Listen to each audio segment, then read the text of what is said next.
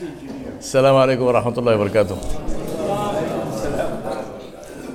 Alhamdulillahi rabbil alameen wa salatu wa salamu ala ashrafil anbiya wal mursaleen Muhammadur Rasulullahi sallallahu alayhi wa alihi wa sahbihi wa sallam tasliman kathiran from abadu.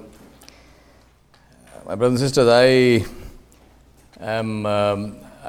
just heard Dr. Joel Lahore's speech, and it reminds me of my own, I won't say growing up, because I think I was in my early 20s at the time in Guyana in South America.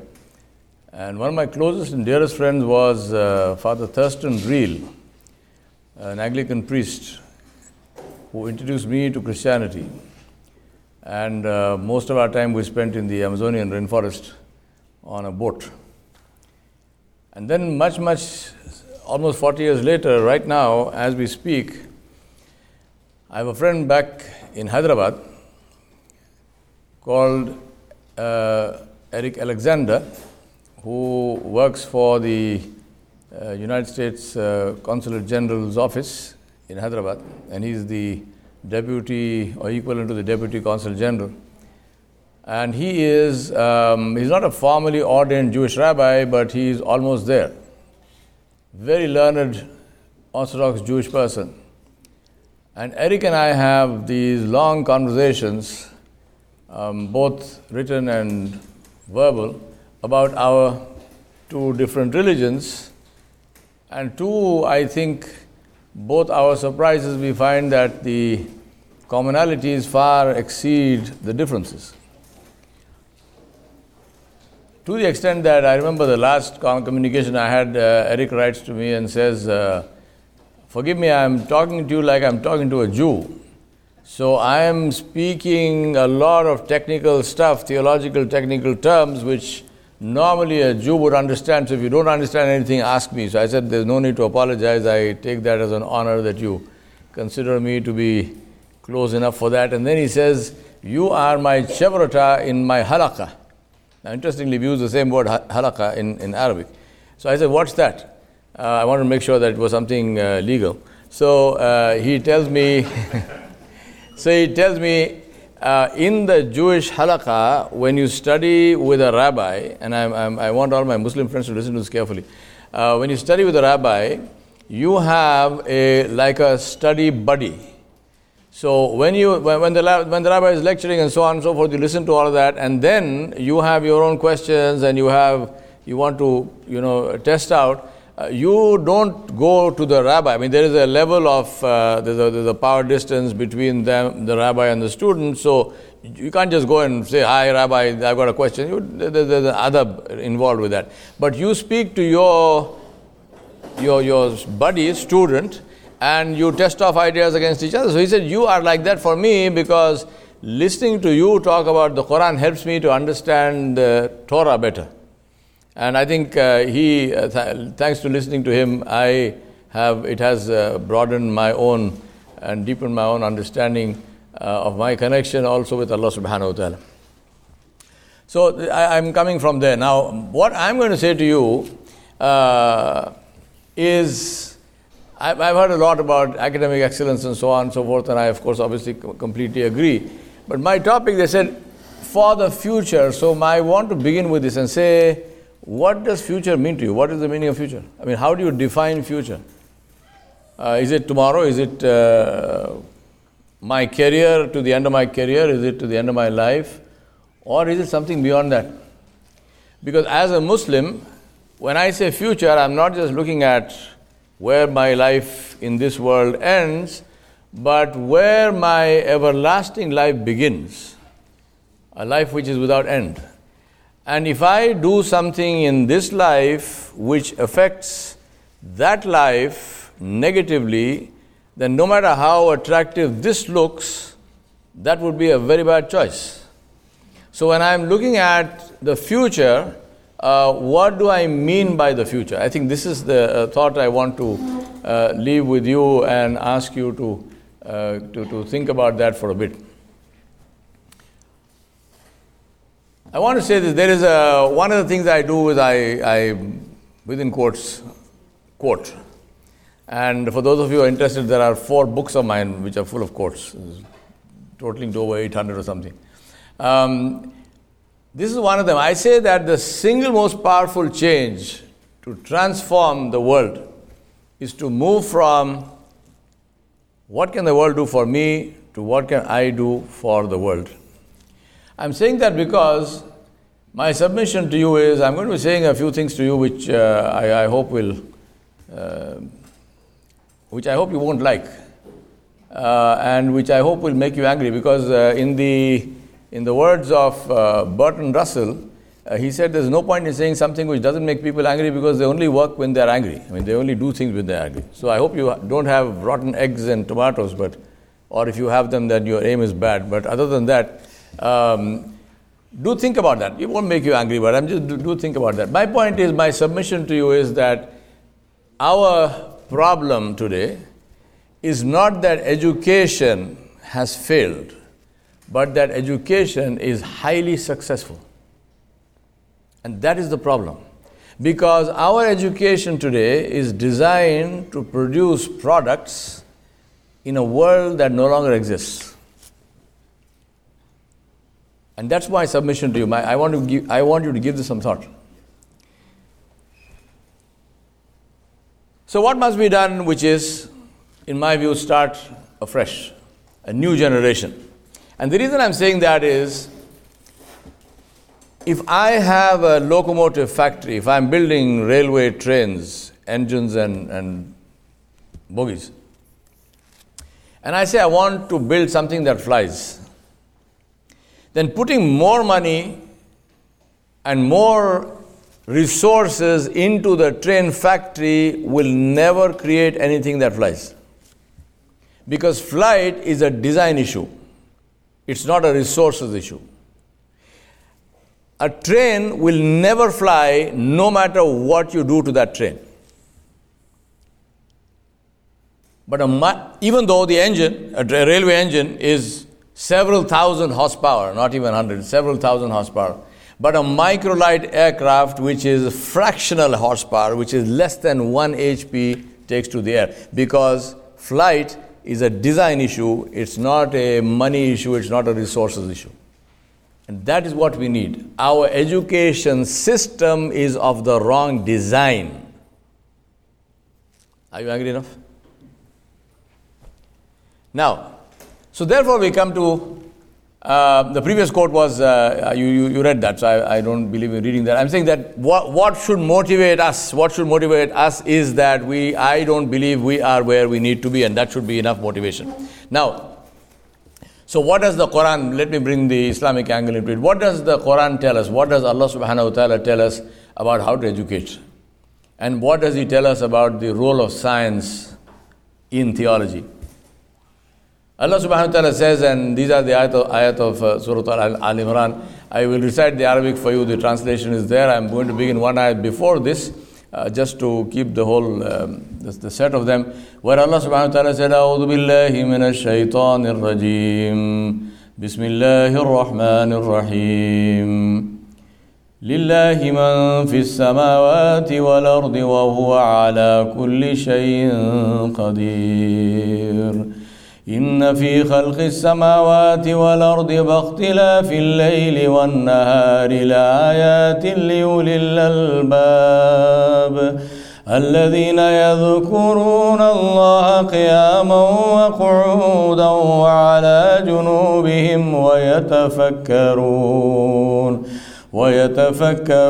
في خلق السماوات والأرض ربنا ما خلقت هذا باطلا سبحانك فقنا عذاب النار.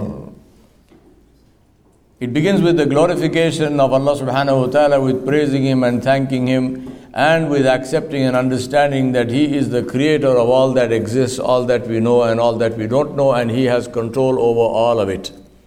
And then is this ayat where Allah subhanahu wa ta'ala said, verily in the creation of the heavens and the earth and in the alternation of the day and the night, there are signs for people of intelligence. Allah subhanahu wa ta'ala then described, the creator of intelligence described what is intelligence. And he described it in this very beautiful way. He said two things. The first thing he said is, I want to draw your attention to these two things, and I want to draw your attention to the sequence of these two things.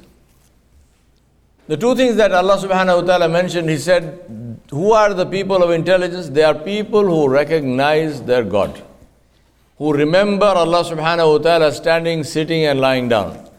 Standing, sitting and lying down, the beautiful bayan of the Quran which describes every aspect of human existence. Allegorically speaking, in terms of the body positions of standing, sitting and lying down. Somebody who is conscious of Allah subhanahu wa ta'ala, who is conscious of the presence of Allah subhanahu wa ta'ala in his life, in every aspect of his life. Meaning that that person is concerned about the pleasure of Allah subhanahu wa ta'ala, he is concerned about pleasing Allah subhanahu wa ta'ala, and therefore every decision that person takes is geared towards pleasing Allah subhanahu wa ta'ala. And I want you to notice that the term Allah used there is and. Wa yatafakkarun. Allah did not say aw yatafakkarun. Those of you who know Arabic, if you take that same sentence and if you substitute or for and, grammatically speaking, it makes perfect sense. Grammatically speaking, it is a correct sentence, but it is not the ayat of the Quran. Allah used and then what is it? And what? And those who think deeply and reflect in the creation of the heavens and the earth. Once again, the beauty of the bayan of the Quran, yatafakkarun. In one word, the Quran encompasses everything that we know and can possibly know under the label, under the heading of scientific discovery, invention, technology, research, development, you name it, whatever you want to name it, that comes under the category of yatafakkaruna fi khalqi samawati wal ard. So who are intelligent people? Those who recognize the Creator and then who do research in the creation. Now, as I told you, sequence. First, the Creator, then the creation. Second one, not either of these by itself. Not people who think they know the book of Allah but they have no clue about the creation of Allah, and vice versa. Not one by itself. Not either one by itself. This is, for example, in Islamic theology and theological teaching, this is one of our big problems, which is that we teach the kitab of Allah, we teach the book of Allah as if there is no creation.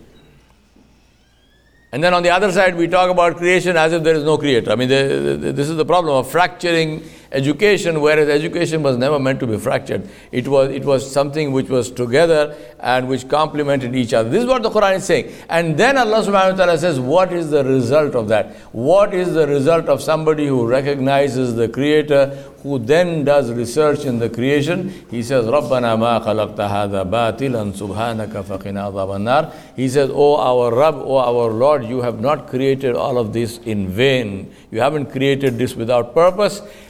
And then he remembers the future that I talked to you about, which is, where do I go from here? I go before my Rabb. I go before my Creator. And he says, Oh Allah, do not punish me. Save me from the punishment.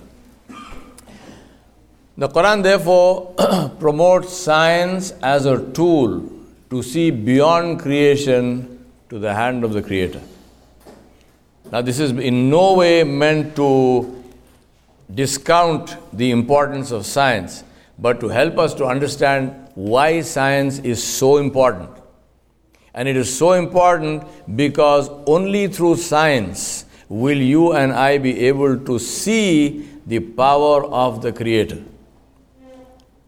Without science, you can't see it. This is an absolute challenge of mine. Without science, you cannot understand the Quran. Without science, you cannot understand the glory and majesty of Allah. As simple as that. And that is what the Quran is teaching us. Now, what must education do? We're looking at the future of education, academic excellence. Now, in my view, education must do four things. I call this the 4 KRAs, key result areas of education.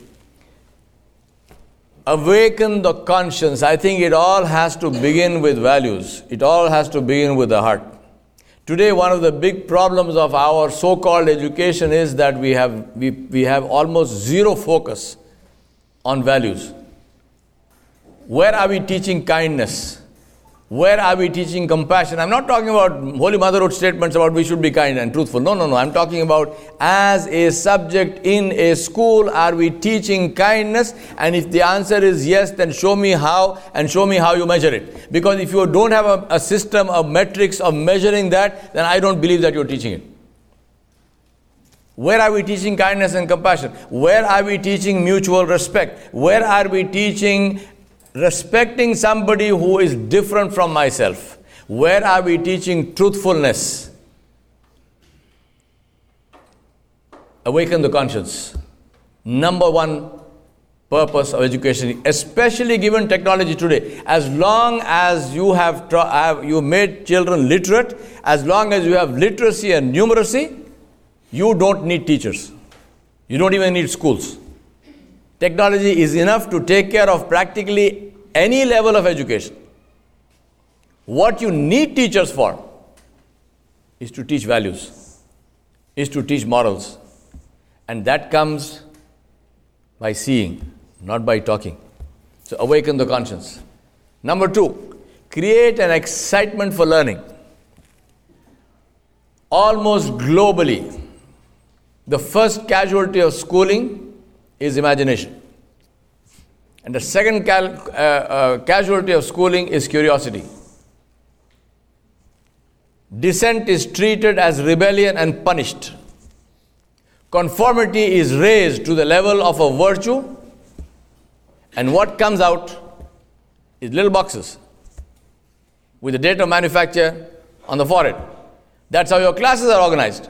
Tell me, for example, what is the reason why all 5-year-olds are in one class and all 6-year-olds are in the next class and all 7-year-olds are in the next class? What is the reason? I'm an educator for the last 35 years. So, awaken the conscious. Second one is create an excitement for learning, joy of learning. Number 3 is what do I do with this? What is the application of this learning? I was asked to speak at a very big science college in India. It was a girls' institution. There were about 400-500 of them, and then all the teachers and all that. So I asked, in my speech, I asked them, I said, how many of you, can somebody tell me what is Archimedes' principle? This is a science college. They're studying physics and chemistry and so on. So I said, Archimedes' principle. There was dead silence. So I said, well, I'm not blaming you. You're doing masters and so on and so forth. I'm asking you a question which really, at least I learned Archimedes' principle in secondary school or something. Or maybe the tail end of primary school. So maybe you forgot. Then one girl, she put up her hand. So I said, what's Archimedes' principle? She told me, displacement. So I said, fantastic. Everybody give her a big hand. We did that. Then I said, so in real life, where do you apply this? And that was it. So I said, now if we have an examination here, then this young lady here, she's going to get 100% in the examination. She's passed full flying colors because she knows the right answer, right? But does she know or she does not know? She has no idea about the application of that. I said in 2015, I was on something which was 200,000 tons of steel in weight in the inner channel of Alaska, which was doing what it was doing thanks to Archimedes' principle. A ship. I was on a cruise ship, 15 stories high. Principle of displacement, flotation, no idea about application. So, schooling must teach excitement for learning and application. What do I do with the stuff I'm learning? That's the reason why. Let me ask you a question. How many of you know students who read their textbooks one day after the exam is over? Yeah, exactly. And if they are Indian kids, they will sell them and make money out of them. That's about the only good the textbook does for you, right? So you are reading this stuff for years and years and years, and the only thing you can think about is go sell it to the, we call it the Raddi man, the chap who say, and make some money out of it. Zero value. Why? The last one, by no means the least, is the social skills basket. How do we deal with each other as human beings? And as I told you, if I am educating, then I want to see a clear plan with metrics, measurements for every one of these things. I will not accept if I tell you, and you should not accept if I tell you that, it just happens. No, nothing happens. It has to be made to happen. How do I know it is happening? What is my measurement?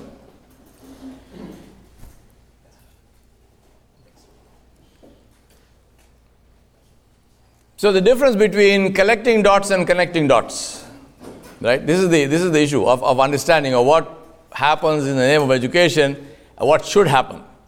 Collecting dots and connecting dots. I should have said this in the beginning. Those of you who are taking pictures of the screen, you don't need to do that. I'm going to give you a link with all of these slides, plus the audio of this thing, so you can go and listen to this again and get angry again once again. You keep doing that. Every time you feel happy, listen to this and it will take care of that. Now, that's the whole issue of collecting dots and connecting dots. Because if we want success, if we want to do something, people must understand why they are doing what they are doing, not just collecting a bunch of information. Collecting dots actually in today, given the given technology, is completely unnecessary. Zero, no value whatsoever. I can Google whatever I want, as long as Google is alive. I don't think we need to study anything, right? So therefore, foundation of values. And why? Because values drive behavior and behavior drives results. But the problem with values must be inculcated, they cannot be legislated. This is the issue as far as values is concerned. Let me give you an example. I went to one of the best schools in India, the Hyderabad Public School, and my principal was a man by the name of K. Kruvela Jacob. Kruvela Jacob was incidentally what is called in India, in southern India, there is this sect called Syrian Christian. So they are Orthodox Catholics, but they are from old Byzantine Christians, very different kind of rituals and so on. So Kruvela Jacob was the principal. Now, one of the things that happened in the school was that to teach us, it was a boys' school, so the whole bunch of boys. Now, they were trying to get us, stop behaving like little animals, and they were trying to teach us some manners and so on. So one of the things they did was that once in a month, every class was invited to the principal's residence for lunch with the principal and his wife. Now the principal's residence was a huge big bungalow with a big veranda, and then it had a big lawn in front, and then there was a little hedge, and behind the hedge was a fruit orchard with all kinds of fruit trees. So it was the turn for my class, so all of us got there. It so happened that day Mr. Jacob was a bit late to come for lunch. And Mrs. Jacob was a very wise woman. She didn't want 20 kids inside her house without her husband there, so she said, stay outside. So we were all, it was a nice day, so we were all, people were on the lawn and so on. And then I saw in the back there was this guava tree. There were several guava trees, and they were full of guavas. So I and another friend of mine, we went up those trees and we started plucking guavas. Now this is the equivalent of trying to steal something out of the Kaaba or something. This is like, so there is a crime and there is a crime. Now stealing fruit from the principal's garden is like, so anyway, we were doing that, and in the course of that, Mr. Jacob came and he walked past all these other friends of mine who saw him and did nothing. And he saw us in the trees. He went inside the house, and then the next thing I know, we hear his voice saying, boys, come for lunch. And I almost discovered gravity, from the top of this tree. So anyway, I got out of the tree, and when I went there, what do I see? I see Mr. Jacob standing on the veranda with two big baskets of guavas, one on either side of him. So as we came, he says, take one. So I thought, I'm going to die. I may as well eat a guava and die. This is the last moments of my life. So I picked one. He said, take one more. So are you sure? Take one more. So I'm standing there with 2 guavas in my hand. He says, that's better than climbing trees, right? He could have said anything he wanted. I was saying yes. There's no way I was disagreeing with the man at the time. But the point is that was it. Period. So here we had committed this major crime of stealing from the principal's house and getting caught by the principal himself. But the man respected our dignity.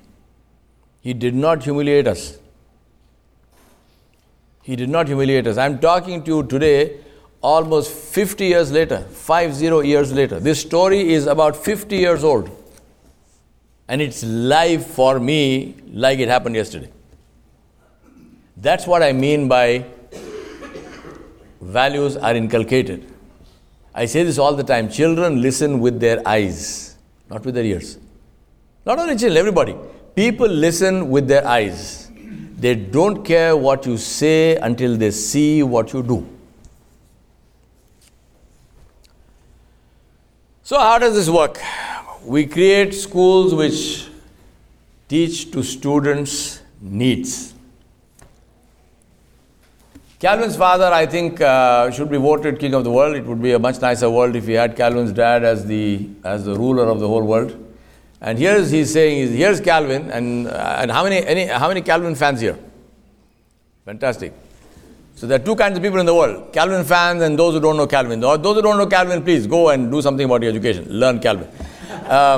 So now Calvin is a very, very, very bright kid, but he hates school. So the father is saying, now what is wrong with you? Why don't you? He says, dinosaurs, you love dinosaurs. Everything that is to be known about dinosaurs, you know. But why is your school report card so bad? So Calvin says, because they don't teach us about dinosaurs. Right? It's as simple as that.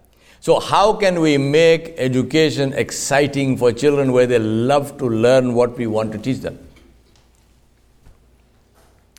So what must be changed? We must change everything. What we teach must change, how we teach must change, who we teach must change, and most importantly, how we test must change. The way we test today is a crime. Seriously. And I'll tell you why. 4 foci in schools. School must focus on 4 things. Number 1, who am I? The student must understand, and believe me, when I'm saying student, I'm saying I must first understand who I am to be able to teach anybody else to think about who they are. So the first thing that must change is who am I? Number 2, how does the world work? Number 3, how do I fit into this world? And number 4, how do I deal with others who also share this world? The writing in the box there, I said education must take us and raise us above socialization. I'm sure all of you will agree that the reason why there is poverty and oppression, the reason why there is cruelty in the world is not because people don't know that is wrong. It's not happening because of lack of knowledge. It's happening despite the knowledge. The question to ask is why? So what are we doing as far as so-called education is concerned? Every one of those people who is doing what they should not be doing went through a school. And they went through a lot more than school. Why? So who am I? From an Islamic perspective, connect with Allah subhanahu wa ta'ala jalla jalaluhu. Connect with Rasulullah sallallahu alayhi wa sallam.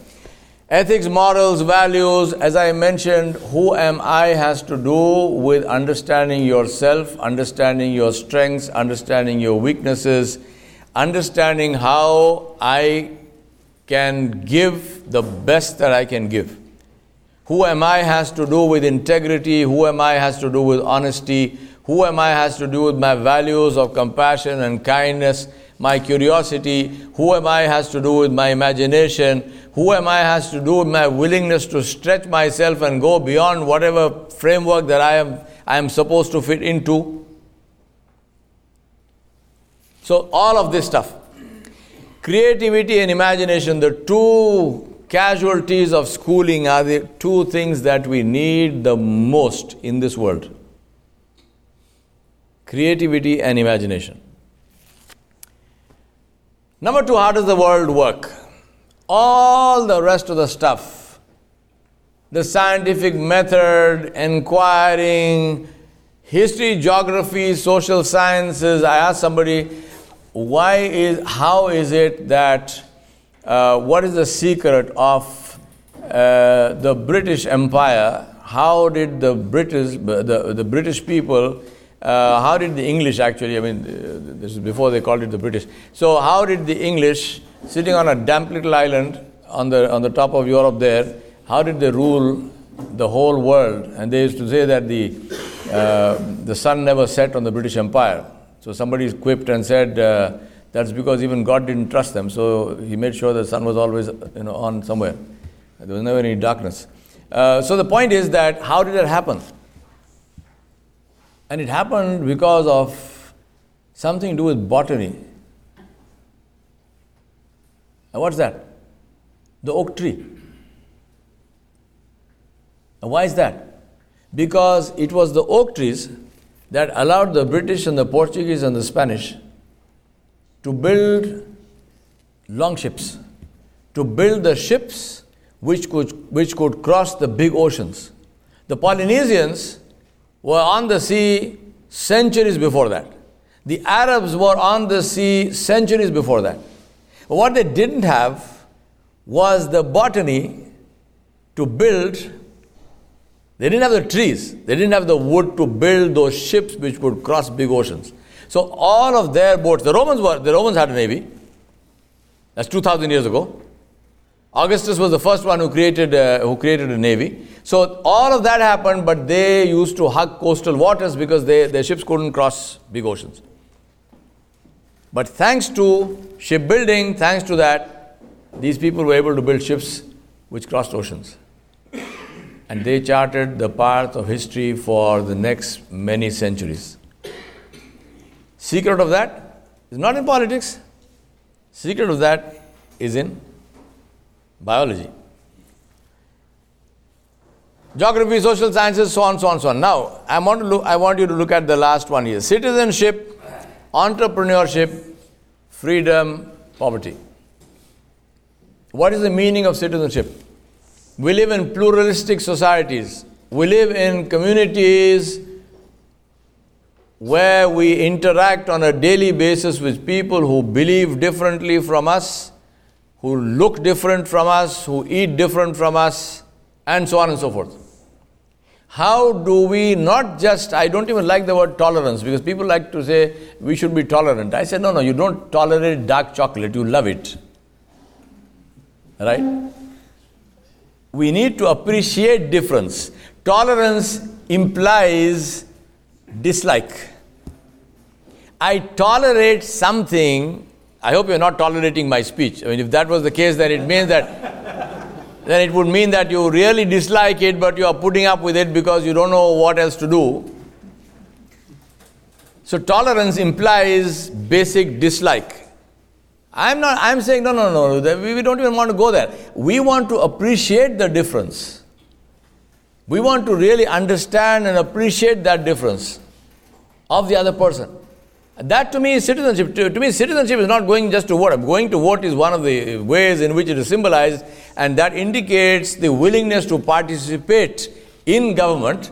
But citizenship is a lot more than that. Entrepreneurship, for example. One of the things that at the bottom of this, I'm going to say that all the stuff I'm telling you in schools can be achieved in 7 years of schooling, not 12. So you got 5 years more of schooling. First of all, it will reduce your schooling cost by 5 years. It will reduce also the profits of schools by, okay. But schooling cost by 5 years. All of this can be achieved in 7 years. And then what you do is you create entrepreneurs. You create people who will start businesses, who won't go and stand in a line to get a job. They will create jobs for themselves and for others. Now, how to do all of that, I won't tell you now, don't worry. So you will still get your dinner on time. But all of that is doable. My other hat is I teach people how to make money. So I can tell you this.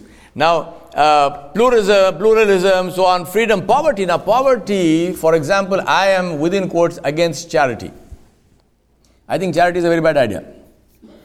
Because charity operates from the principle that I am doing this to get some brownie points, and I'm going to give some money to some people. Really, they don't bother me. I mean, if they are starving, it's okay. I want to be a nice person, so I am giving something. I am against that. My point is, poverty is like cancer. It kills you from inside. So you are not disconnected with it. It is yours. So I am against charity because I am saying we don't need charity, we need participation. We need people to say, I am going to ensure that I spend significant time and money and energy and knowledge in ensuring that poverty is removed. I will do radiation, I will do chemo, I will do whatever to ensure cancer is removed, because otherwise it will kill them and it will kill me. What is poverty? Poverty is where somebody cannot contribute to the economy of a country in which they are living. They are still drawing from it, but they can't contribute, not because they are bums, not because they are negative people, not because they don't want to contribute. They would like to, but they are not able to. So what must you do? Make them able. And you know what the benefit of that? The benefit of that is that it will just make you more humongously wealthy.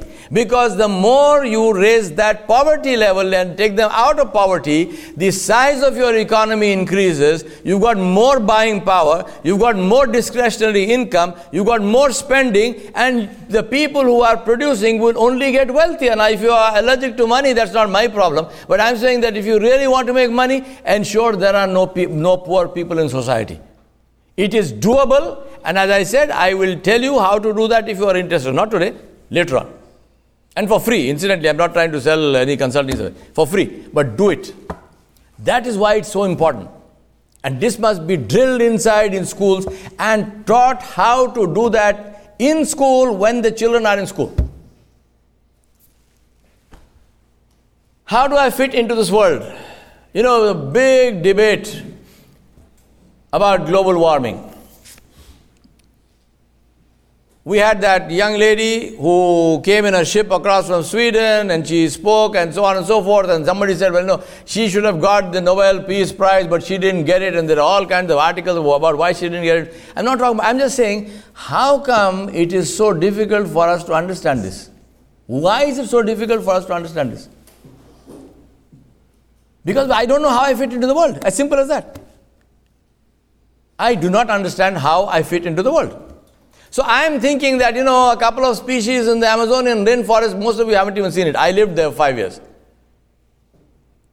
Some species in the Amazonian rainforest are becoming extinct. Yeah, okay, so what? Some, one cockroach less. Actually, they won't be, because they will survive long after all of us are gone. The only thing that can survive a nuclear holocaust is a cockroach. But that's not how the world works. I am involved, you are involved, we are connected whether we recognize it or not, and the time to recognize that is right in school. So how do I fit in? Trusteeship. I am talking about ecology, conservation and so on and so forth. But other than that, trusteeship, am I accountable to somebody or not? This is what Islam teaches us.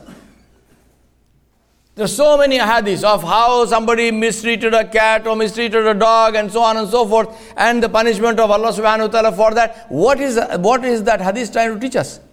Trusteeship of even those things which we normally have been schooled to consider as unworthy of our attention.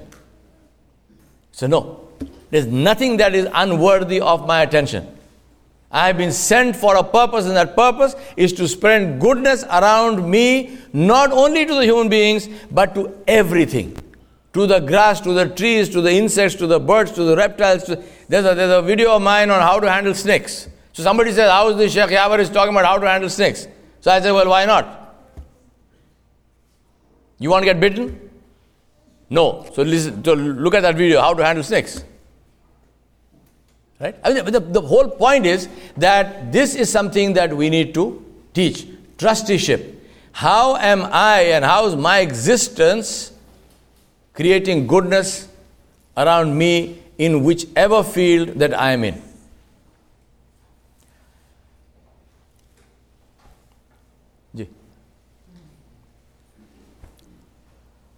That was the earliest slide. Yeah. Right. No, that is even more. You're going backwards. Next. Right. Jazakallah. Now there's only one thing I want to talk about here. And that is how to disagree without being disagreeable. Adabul ikhtilaf. The manners of disagreement. And you know where that must start? In schools. By encouraging, I'm not talking about accepting dissent. I'm talking about encouraging dissent. As you know, there will always be a critic, as you can see here. Encouraging dissent. Because dissent helps us to think about things that we either forgot to think about or we don't like to think about. I mean, everyone is wedded to his own theory. So if somebody disagrees with you, and if you are able to listen to them respectfully, remember, I'm not talking about agreeing with them or accepting what they are saying. No, but listen, because the logical thing is, if I really and truly want to disagree with you, what must I first do? Listen. Otherwise, I don't even know what I'm disagreeing with. So the first thing I need to do is to listen. Now, I learned this lesson in a very hard place. I learned this lesson in 5 years of working in the mining industry in Guyana, where the Guyanese Mine Workers Union, communist union in a communist country, the president of the union was the Minister of Labor. So if some matter went up to for arbitration, the Minister of Labor would be the arbitrator, and guess who he is? He is the president of the union. So it was like. And then from there I went to India, where I worked for 10 years in the southernmost part of India, which is Kerala, where again CPM, CITU, communist unions, and very highly militant. So I learned this in a very hard place, which is how to disagree without being disagreeable. It is doable. I am standing in front of you alive and well. I didn't get killed. We need to teach this, how to disagree. Encourage dissent. Show how to close the loop. Caring, compassion, and kindness. I mean, I think I began with that, and I want to, we are almost at the end of this, I want to also come to emphasize on that more. Very, very, very important. Kindness is the root of all goodness. We see this in the seerah, in the life of Rasulullah sallallahu alaihi wasallam, of the Prophet sallallahu alaihi wasallam. We see this focus on kindness to a degree which is sometimes, I say, subhanAllah, ajib, Allah subhanahu wa ta'ala, He gave us a standard which, within quotes, sometimes it doesn't even make sense to me. How can somebody be kind to someone else who was not just nasty to him, but literally caused him harm? Not once, but multiple times. Yet the man is kind to him. There is a reason for that. It's not just brownie points. There is a reason for that. That is the kind of atmosphere if we create, then we will have people taking care of each other. That is what is lacking today. Nobody cares. Nobody cares. Why are there people who are so depressed, and people in depression, and people who feel completely alienated? And we've got neurologists here. I mean, two of them are looking at me here. Why we have a society, generally speaking, today globally? I mean, in the so-called good old days, we sitting in India, we used to say, "Oh, but you see the West." Today, I said there is only one thing, which is the West. In the East is also West, and in the West is also West. Right? There's no East and West. There's only one West. People are alienated. Parents are alienated from their children. Siblings are alienated from each other. People are alienated. Why? Because of this. Lack of compassion, lack of kindness. The fact that somebody has no food to eat doesn't only stop me, it doesn't only disturb my sleep, it doesn't do that. It doesn't even stop me from eating until I have to eat now tablets to digest my food. Because I've overeaten, I'm getting heartburn. Compassion and kindness. Absolutely fundamental value. And as I said, testing. Today, by and large, we test only one thing, which is random recall memory within a specific time frame. How many of you have seen or known, maybe it's your own children, definitely your students, who would have gone into an exam? The exam is from 9 a.m. to 10:30 a.m. and this kid is sitting there doing this test, and there is this question, and the kid knows the answer but he can't think of it at that point in time. Bell rings, he takes this paper, is taken away from him. As he's walking out the door, he remembers the answer. Have you seen this? Do you know this happens? So now tell me, that kid passes or fails in that exam? What? Fails. But does the kid know or he doesn't know? He knows. So you just failed somebody who knows. Why? Because of a lousy testing system. No other reason. You're not testing knowledge. You are testing random recall within a specific time frame, which to me is complete and total and utter nonsense. The only reason you're doing that is because that's the easiest thing for you to test. Not because it is the best, not because you are... That's the simplest, the easiest thing to test. So we test that, we pass kids. And remember, depending on the kind of exam that he or she was writing, it probably opens or shuts doors to them for their future. It's not a simple thing. For them, literally it's a matter of life and death. How many of you know children who have committed suicide because they failed an examination? But you teacher, you school owner, you got your full salary. Your school made a profit. And that is why I say, the teachers must pass or fail, not children. That is what will force us to create tests. Believe me, I'm not against tests. We must have tests. We must know. If I'm teaching something, I need to know whether I'm communicating, is it happening, not happening. I'm not against tests. I'm saying this insane methodology of testing, which is global. Illa mashallah, except where there are people who are not doing that, all power to you. But by and large, it's global, it is insane, it is criminal. And we are responsible for the deaths of those children who are committing suicide because of this testing system. May Allah protect us and forgive us. Last one, values of the school. Number one, mutual respect. Give and take respect. Teachers to students, teachers to teachers, students to students, school to the community. I always ask this question. You have a school in a place. What is the effect of this school on the community? In a wealthy country like this, in a wealthy state like this, you don't see too much of that. But go to other places, you have this fancy school, and around that are poor people who are living in slums. Those slum people are coming and they are cleaning your toilets and they are working in your kitchens and so on and so forth. Their children do not even have education, but your children are studying in the school. I've recommended this. I am advisor to the Association of Muslim Schools in the UK and South Africa. I've recommended to them over and over again. I said, for every one of your children who you send to school, send another deprived child to the same school. Make it as part of your policy that I will not admit one child. You bring your child to me, bring one more child. Then only we will give you admission and you will pay full fees for both. That is the point. Mutual respect. No punishment. I know there is no corporal punishment in this country, or at least there should not be. But I know also our theological institutions, most of the teachers, they use a very high-tech tool called a stick. Have you ever seen, especially the Darut Tahfiz, the Hifz classes, have you ever seen a Hifz Ustad without a stick? I mean, everybody has 2 hands and 2 feet. A Hifz Ustad has 2 hands and 2 feet and a stick. Right?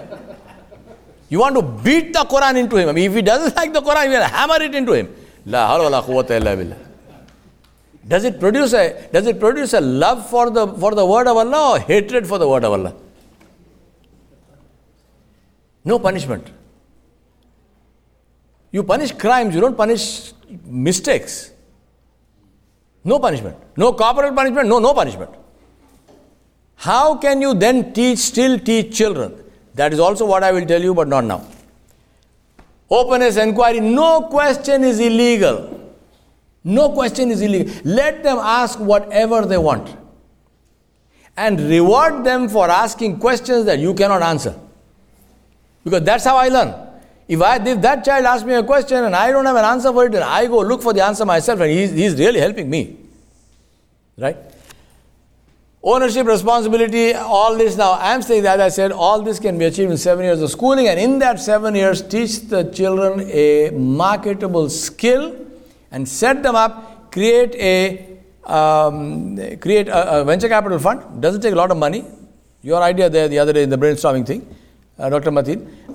We create a venture capital fund, create a lab for startup ideas, and when the child comes out of school after 7 years of schooling, each child will be capable of setting up a business of his or her own.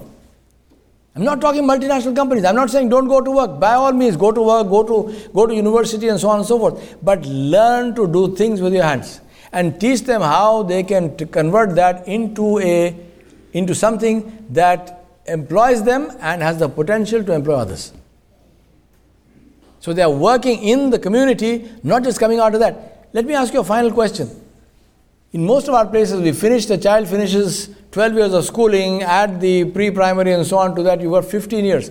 15 years of full-time schooling. If somebody does something if I tell you I have studied the Quran for 15 years full-time, I haven't, but if I tell you that, what does that make me? A scholar of the Quran, right? So you've got this child now who's done 15 years of full-time schooling. At the end of that, what can that child do by themselves?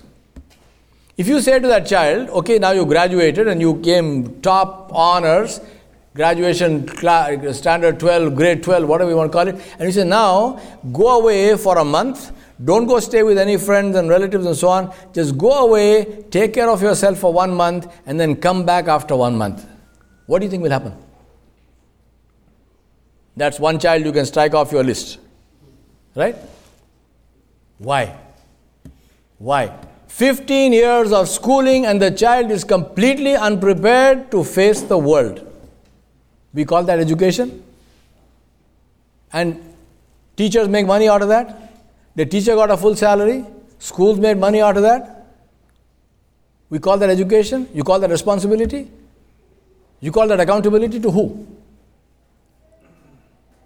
You get the point I'm saying? Yes? No?